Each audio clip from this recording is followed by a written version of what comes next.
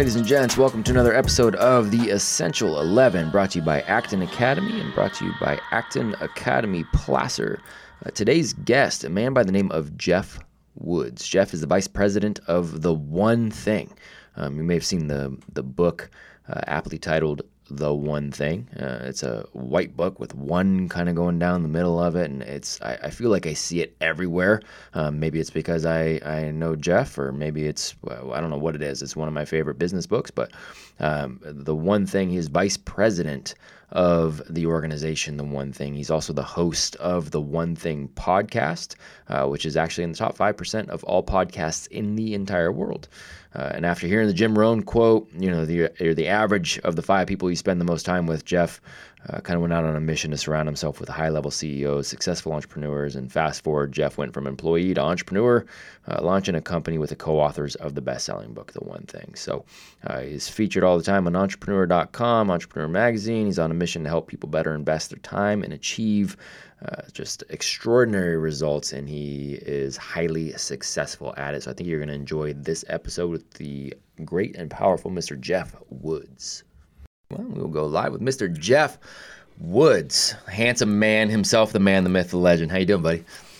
Delightful. Yourself? Yeah, I'm doing very well, man. Thank you. It's cool to get this is the second time in the last couple weeks that we've gotten to chat. Usually go like a year in between conversations. So 2 in a couple weeks, man. It's an honor. It's almost like it's my birthday. So yeah, yours. No, it's almost like it's mine. That's right. It's better for me than it is for you, I'm sure.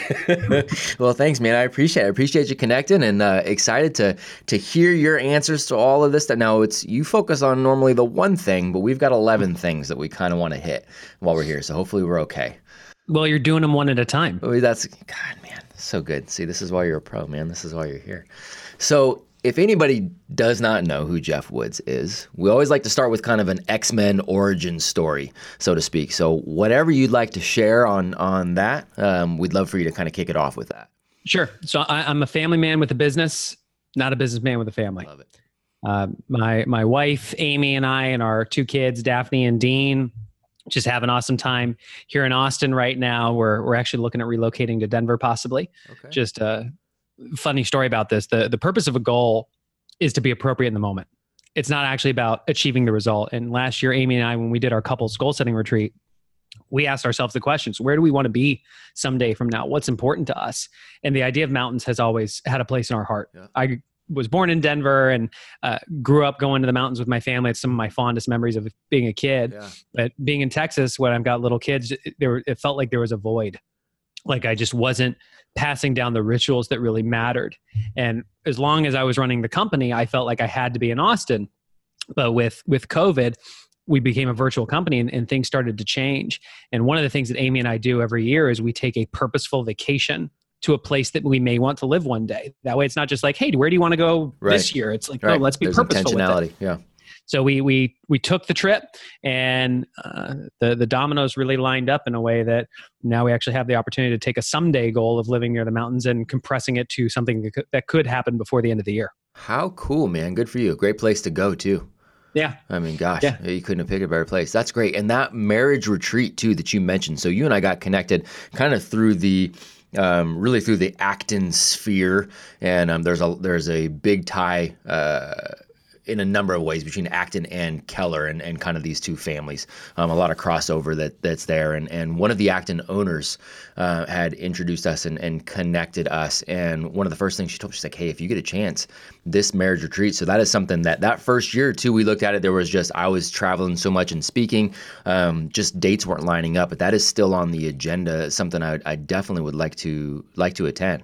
Well, it's in November, and we're doing it virtual this year. Are you? So yeah. you don't have to travel. Well, I don't have to travel at all. Check out, it's theonething.com/setmygoals. Yeah. And it's with the number 1. Yep. So the number 1thing.com/setmygoals, and you can learn more about it there. That's awesome, man. I love that. So give people a little more insight onto your journey. I mean, we're talking about The One Thing. Most people I think have at least heard of that, maybe seen the book, but talk about your connection with the organization. What is it you're doing? So The One Thing is the surprisingly simple truth behind extraordinary results.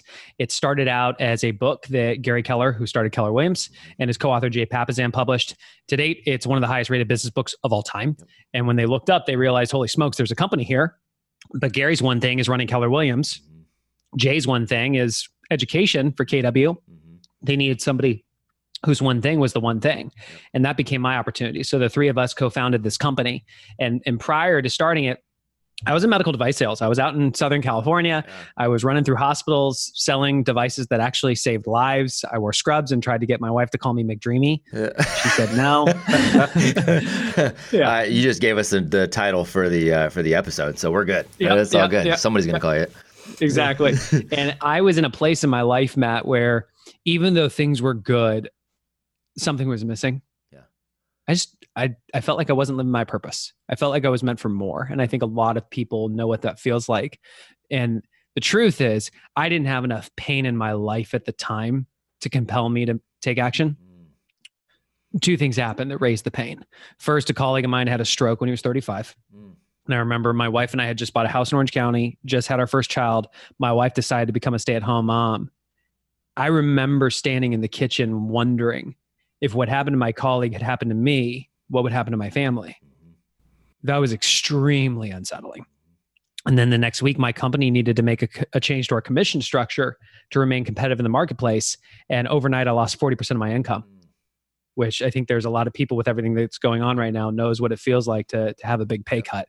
And that's when the pain was elevated, and it forced me to start asking different questions, searching for different answers.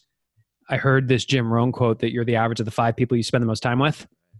Looked at my 5, had a lot of gratitude for who they were, but realized I wasn't surrounding myself with people who are where I wanted to be yet. Right. That set me on a journey, and turns out Jay Papasan was the keynote speaker at our national sales meeting, and I cornered him when he came off stage, and that began a relationship, and you fast forward, here we are. What did you say when he came off stage? Oh, you want to unpack that? Yeah, I do. I do. Yeah, This is worth unpacking. Yeah, because I love that. I had already been down. By the time I had met Jay, invested enough of my time going to networking meetings or to masterminds. And there was something that really stood out to me. The most successful people showed up in the room looking to give, not looking to get. It really rocked me to my core when I saw it. And so when I approached Jay, I approached with the heart of how can I serve? How could I be of support? And I said, Jay, first and foremost, thank you. I'm at this crossroads in my life. The message you just shared, I feel called to share it. My name's Jeff Woods. I have this podcast called The Mentee. What can I possibly do to help more people understand what the one thing is? How can I spread your message? And he said, we could do an interview. I said, awesome. And so we did the podcast interview. Yeah. And at the end of the interview, I asked him, out of everything you're focusing on, where do you need help most right now? And he said, we're looking for more exposure for the book. I said, okay, cool. I've got some ideas. And we ended the call. He didn't know that I was writing for entrepreneur.com at the time. I wrote an article, published it, and started blasting it on social media, tagging him and Gary. And I started to see him resharing some of my posts. And so I commented, what are you focusing on? How can I help? So this is my 3rd time trying to come from contribution. And he said, we're looking for more exposure. He didn't know that I had relationships with some of the top podcasters in the world. So I got him booked on all these episodes. Circled back. What are you focusing on? How can I help? Time number 4. And he said, we're looking for a publishing CEO. And in that moment, Matt, there were 3 people that popped in my mind that I had come into contact with that I thought might be a good fit. And I said, you know what? I've got some guys that might be interesting. Let's chat so I can understand the job description, and I'd be happy to make an intro if appropriate. When we got on the phone, he surprised me because he didn't describe the 3 guys I was thinking of. He described me. And I did what every ambitious, hungry person looking for the next step in their career would do in that moment. I said, can I call you back? Yeah. I got to go panic a little bit first. Yeah. I sat in my car in silence for 5 minutes, which never happens, because I knew this was a defining moment. And I literally walked into my house, looked at my wife and said, I just got off the phone. I bet everything's about to change. I bet we end up moving to Texas. And she said, excuse me? I said, hold on. And I ran into my office, grabbed my microphone because I knew I had to document the moment. That became episode 57 of the Mentee podcast, which was my podcast at the time. I literally documented me going from employee to entrepreneur, the whole conversations, me resigning from my job, the whole thing. How cool is that? I did not know Uh-huh. that story. That is, I love that, man. And how did you know to go from? I mean, you gave examples of 4 different times where you came from a place of providing value first, right? Was it literally just being in the room and seeing all those people do that, and that's when it kind of clicked? Is that something you already kind of Yes. knew? Like, I was showing up to the room. Remember, the level of pain in my life had yep, escalated. yep, So I knew I needed to start my journey to becoming a business owner. yeah, I knew I needed to surround myself with people who are where I wanted to be. And I had a big vision for my life, which means I wasn't just looking for a business owner. I was looking for people who had built massive businesses that made a massive impact in the world and delivered real security for their family. Yep. And what was interesting is I did what most people do in networking rooms. When I'm talking to somebody, I'm asking the question, can they help me? And if not, I'm looking over their shoulder to see if there's anybody better I should be talking to. But what shocked me was when I would have a conversation with somebody that I perceived to be a heavy hitter, they were present. yeah, They weren't looking around, and they were always asking me, hey, out of everything you're focusing on, where do you need help most right now? How can I help you? And I'm going, what? How can you help me? It left such an impression on me that I went, holy smokes. It's not about looking to get, it's looking to give. And since I was in the position where I didn't think I had anything to give, I just said, well, I need to try to figure out. So let me at least ask the question. I love that, man. I love that. And is that pain, you're talking about now this move, the company now went virtual. There's a potential move. Is this now born out of the same kind of thing where it's a pain, or is it more of this is just an opportunity? Does that still, you know what I mean? Like it, Keith Cunningham, who's a friend of Gary's and somebody I've formed a relationship as well, said something that really struck me. He said, what stops us from reinventing ourselves is an attachment to the way things used to be. You're seeing it right now where there's a lot of companies that were so attached to the way things used to be. We're a brick and mortar store. We're not going to do e-commerce. Yeah, well, that attachment is putting you into bankruptcy. Yep. Right? We're seeing it now. And as a company called Productive that trains individuals, teams, and organizations how to invest their time so they achieve extraordinary results, it behooves us to ask the question, what's the future of work? And I believe the future of work is virtually based, physically enhanced. It would only make sense that we be a virtually based company that is physically enhanced so that we can lead the charge. I love that. I love that. So talking about the concept of the one thing, and you gave a little bit of an outline of what you guys do with organizations as you go in and you essentially create that focus, and I love that, and I know that you actually live and breathe that too. I don't remember the context of it because this was a little over a year ago, but we had connected around something and I reached out and then you said, you know what, right now my one thing is X, so this is what I've got to prioritize. Let's circle back on something later on, right? I mean, it was like cool, and I loved it because you are living the integrity of exactly what you are teaching. Will you unpack that just a little more on that concept of the one thing, how you guys work with that organizations and how you take it into your kind of own personal deal too? I think a great example is Domino's. You ever line up Domino's, Matt? I mean, it's been a while, but I have indeed. Based on, as far as you can remember, how many do you think you lined up at the best? Oh, I was anything small tacked. I was poor at best. So it was, I might have gotten to 50, 60, but I always end up messing something else. Cool. 50 or 60. So let me ask you a question. If you wanted to knock them down, how did you do it? Push one and hope the rest fall. Right? We've all done this.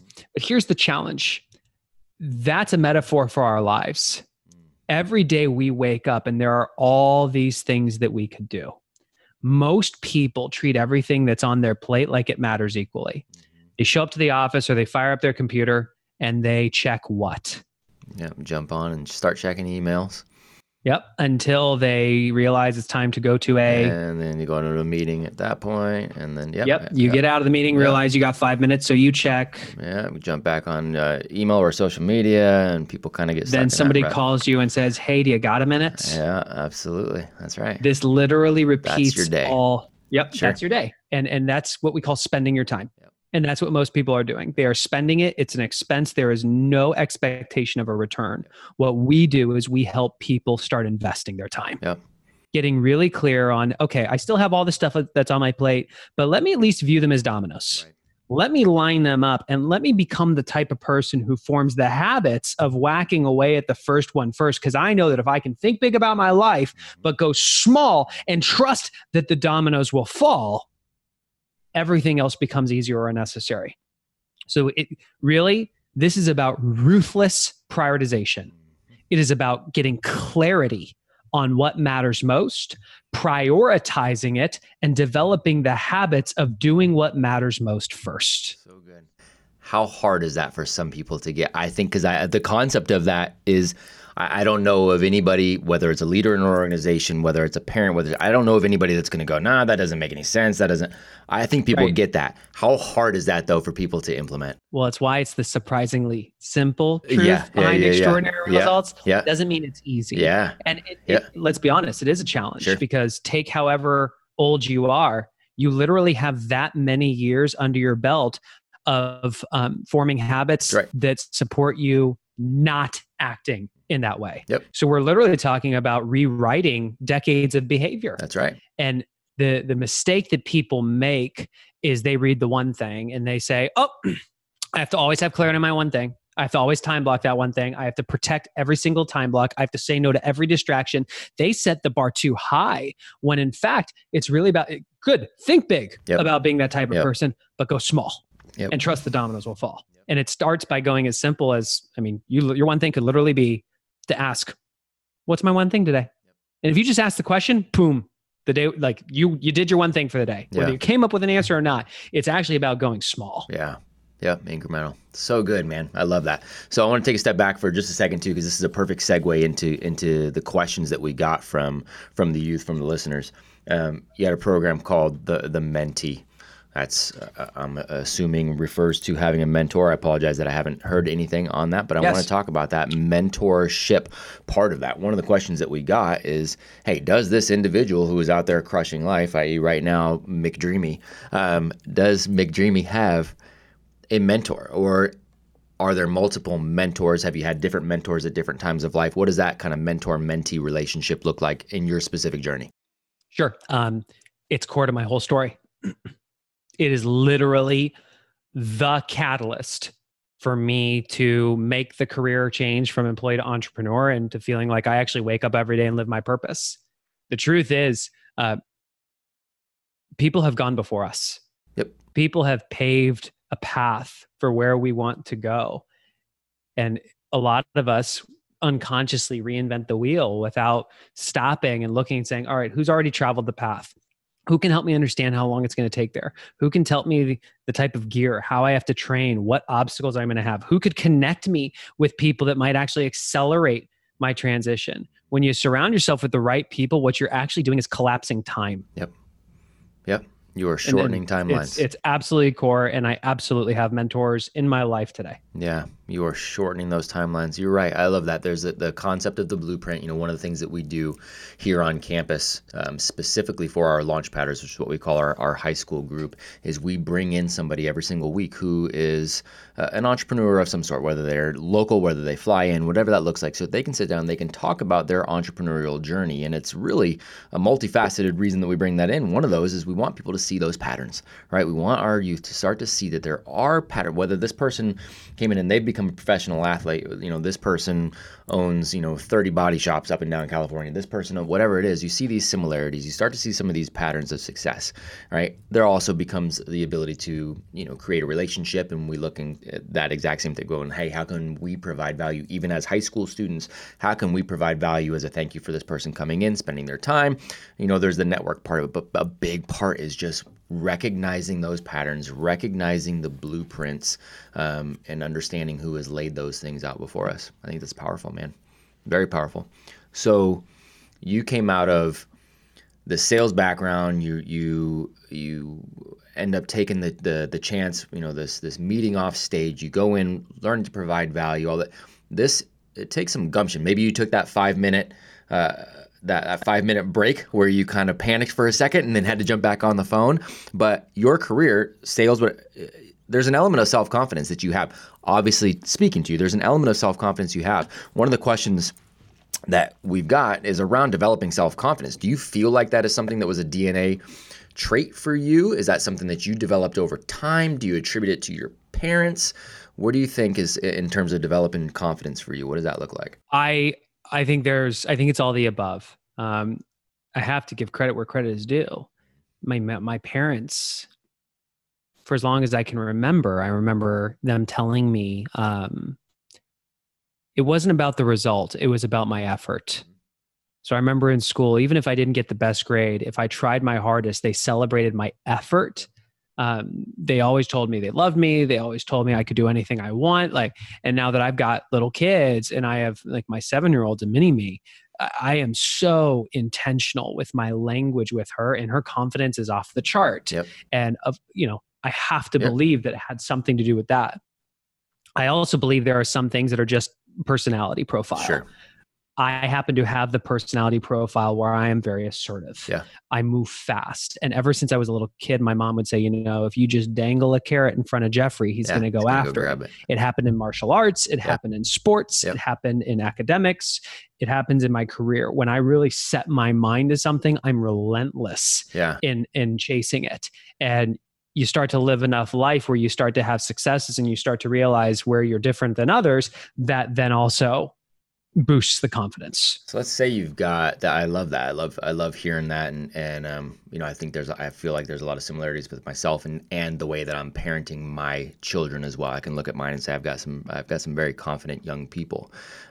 Where do you think, cause you mentioned about the pain creating this need for a change too. Where's the balance on that from wanting to provide that mindset of self-confidence, but knowing that sometimes that pain can also propel you, right? You said, at that point I hadn't had a lot of pain in my life, and that's a good thing. But did it hinder in some way too? How do you balance that just from a dad standpoint? Ask it differently. So we've got these kids, and I will agree with you. I look at my daughter, especially my 9-year-old daughter, and she is she's a very self-confident individual. And I think a big part of that is the way we particularly parent. It's that positive language. We allow her to have a voice. There's, we encourage being assertive. We encourage effort over necessarily an outcome. A lot of those similar things that you are talking about, right?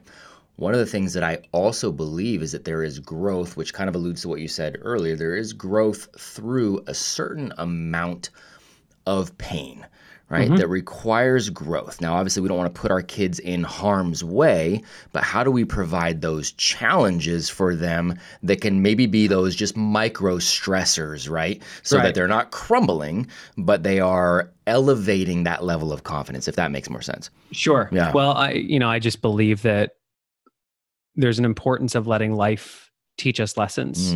And especially when I look at my kids, let's be very clear. Pain motivates us more than pleasure. As a business owner, I'd rather sell aspirin than vitamins. I want to sell a solution to a problem somebody knows and they deeply feel, rather than something they may not know and they may not actually have that much motivation to go after. And so when you also look at kids or employees, whoever it is, understanding that it's okay to allow people to endure some pain, to endure some stress. And the job as a coach or as a parent is to be on the front line with them, locking arms, asking them great questions to teach them how to think. And that's what I appreciate about what you do with, the Socratic method, is you're not telling them what to do. You're asking the question so they learn how to think, and they get to share their ideas in a place where they've got guide that can actually help keep them within guardrails. Yep. But you just outlined a whole lot of the Acton philosophy right there. As you were talking, I'm like, man, if you guys need something else to do while you're there, if your one thing gets lost and you need to open an Acton, or if you'd be a great guide. So I just wanted to, that's awesome, man. Very, very well said. You mentioned in there a little bit about sports, about martial arts too. I want to hear a little bit about that too. One of the questions around the physical disciplines, and obviously you still, put health and fitness is still something that is a priority for you. What does that journey look like too? And martial martial arts. I've been a lifelong martial artist as well. So very curious about that. I studied from the age of 5 till the time I went to college. Yeah. So I ended up earning a second degree black belt. I actually got tested by the Shaolin monks from China, Really? which was wicked How cool. cool is that? But that was a core part of my upbringing. It was the first time I saw something that I could really pursue mastery in. Right. And I think the idea of moving up levels, the belts, the stripes was very attractive to me. Mastery really captured my imagination. And even it taught me a lot of discipline. It taught me habits. It taught me control. It taught me mindset, which was very powerful. And then, you fast forward to today, as you go through college and then some of the career, health wasn't as much of a priority. And I remember what it felt like to look in the mirror for a period of time to say, that's not what I really look like. And to kind of ignore it to the point where you look yourself in the mirror and say, who have you become? And to realize that you're actually not proud of that, that I then realized, okay, I'm missing habits in my life. Like my shirt says, decide your habits, decide your future. Yeah. Right. Yep. I had to get very conscious of what's a habit I can form that would make living a vibrant, healthy lifestyle easier or unnecessary. Yep. And I formed one around exercise, and it's a goal that I track. I have a relationship with it. Like I know for a fact this year I set a goal that to work out 250 times. And I can tell you year to date, it is August 20th. I can tell you I've exercised 169 times. Good for you. Like I track it. Yeah. Yep, absolutely. Good for you. I love that. We there's a fellow Austinite out there by the name of Tim Kennedy, and he and I are working on a virtual program right now, specifically for young men. And one of the required readings in there is James Clear's book, Atomic Habits. Had him on the podcast. Did you have James on there? Yeah, very cool. Yeah. Brilliant human, great book. Today I'm interviewing BJ Fogg. Do you know who he is? I know who that is. Yeah. Yeah. How cool, man. Yeah. You should jump on that. Yeah. That's awesome. Yeah. I have to check that out. So cool, man. I love that. Shifting gears just a little bit because the nature of the questions, but we're talking, and we mentioned acting a little bit. One of the big things, Socratic method is a big part, learning to control your habits, to set your own personal goals, taking on real world work. One of the things that we get approached with a lot of times, a lot of organizations that are moving towards teaching financial literacy to young people, and I think that's fantastic, right? I think that's a great thing that we have definitely missed out on a traditional school setting. At Acton, it's inherently part of so many of our quests, what we do with the businesses, the Children's Business Fair, that I know you're familiar with, all of those things that we're integrating that. So if the question that came through, though, is what is a piece, if you had to, and this can go so many different ways, but if you had to give, your young one's going to be 18, graduating, going off to college, and says, Dad, what is the one piece of financial advice, the one thing I need to remember about money as I take off into the world? Track your net worth. Ooh, I like that. Track your net worth. I like that. I like that a lot. How do you define that? I know that's a concept that a lot of people go, okay, well, net worth gets kind of foggy, gets kind of. I would go to Google and type in definition of net worth, but essentially you take all the things you owe, add up all the things you owe minus the things or own minus the things that you owe. So value of your house is X. Yep. You have a loan on it. Subtract Y. You've got money in the stock market. You've got money in the bank. You have some credit card debt. You might have a loan on your car. Like figure out very basic when you asset add up liability. all your assets and you subtract all your liabilities, what is your net worth? That the reason I went there is because that's the scorecard of the wealthy. That's right. It's not about how much you make. It's about how much you keep. And it will just looking at that number once a month. Pick a date. For me, it's the very first of the month. I look at it and I track it. I write it down. I literally have a file that shows my net worth over time, and you can see what actually happens to it. And it changes the way that you think because you start to look at things that might be exciting, but you realize actually that's going to decrease my net worth. Right. Or will it increase it? And over time, everything else becomes easier or unnecessary. So cool. Great answer. I love that. Can I give one more? Because this is a good one. Yeah. Gary was teaching a class and he was talking about wealth building, and he held up a woman's shoe. And he said, I'm going to do an exercise here. And he held up a woman's shoe. And for those of you ladies who are listening, it had a red sole on it. And he said, we got one over here right now that just went, whoa. And he said, let's assume that you wanted to buy this shoe. I had its pair, and it was the right size for you or for your significant other. And I wanted to sell you this shoe for $10. Would you buy it? Every head went, oh yeah. $100? Yeah. And he went, $100,000? No. And he said, exactly. And people kind of went, what? And he said, here's the thing. Most people that master the value of depreciating assets or liabilities. Wealthy people master the value of appreciating assets. You know how much an iPhone is. You might know how much Netflix is a month, but do you actually know the value of real estate? Do you actually know the value of a specific stock? Wealthy people master the value of appreciating assets. And we don't touch that. Never mind we don't touch that concept. We don't touch that conversation in our traditional school system. We don't. We don't even come. We don't even. That's not even on the radar. Nope. Not even on the radar. And there's a million different reasons we can go into on why that is. But yeah, that's a scary thing. I love that. Okay, so wanted to make sure, because I want to make sure we stay on our time too. So I'm going to shift it just a little bit. We got a few more questions on here, but let's say we've got that same 18. Well, we won't use your own child, but we have somebody that's 18 or somebody that's 22. They've just come out of high school. They just come out of college. They're listening to this right now and they're going, oh my gosh, I love what Jeff's talking about. I love the concept of the one thing, the focus. That's where I got to go. I need to go work for them. I've got to figure out how to provide value now. I got to realize what that is. What are you looking for from young people that are wanting to come to work for you? I am looking for people that are what I call infinite learners. I'm looking for people that have an insatiable thirst for knowledge. If I asked them what the last books they read were, they wouldn't have to think. They'd whip out their Audible account. They'd go, let's talk about it, right? I'm looking for that person that if they don't know how to do something, they're going to say, I'll figure out how. I'll learn how to do it. Because the truth is, life's a journey. And as long as you're learning and growing, you're good. Otherwise, you're dying. Yep. So not everybody has an infinite learner mindset. Yeah. That's number one. Number two, accountability. There are people that when things don't go their way, they default to blame, shame, and justification.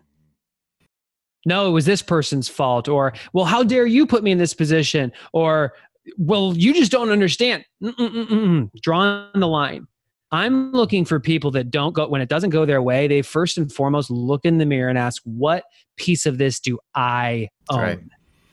And I've been teaching this to my kids to the point, like when something, I remember one night my daughter was in the bath and something didn't go well and she was crying. And I remember in the middle of her tears, she went, what can I do better? And I was like, yay!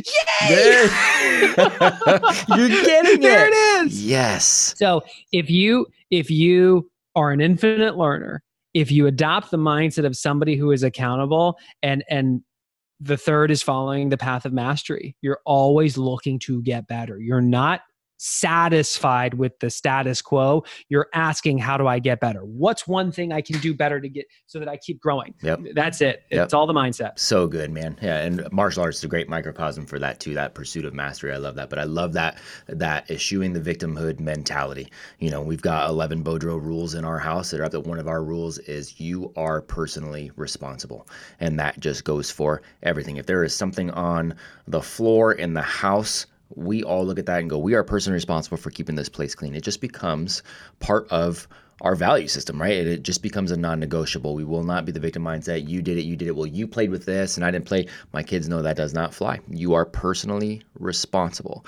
You have to take ownership of that. I love Jocko's book, Extreme Ownership, right? And I actually just went back and reread that again. And I love the concept of good.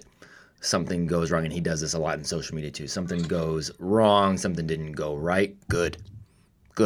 Because it gives you an opportunity to reflect and go, okay, where do I need to take more ownership of this scenario? Good. Now I can take it on and go fix that. I love that, man. That's great. So where is a place that you are counterculture? And when I say that, the question is, what's a piece of common knowledge that everybody knows, Everybody knows this is true, but Jeff goes, yeah, I don't think that's true at all. In my example that I always give, being a career educator, being in education forever, the common knowledge, especially in education, is, man, everybody's got to go to college. You got to get all these kids college ready. College. I go, yeah, I actually think college is a bad move for more people than it is a good move. I actually think the ROI on college is not what it's made out to be. I'm very counterculture in that regard. How about you?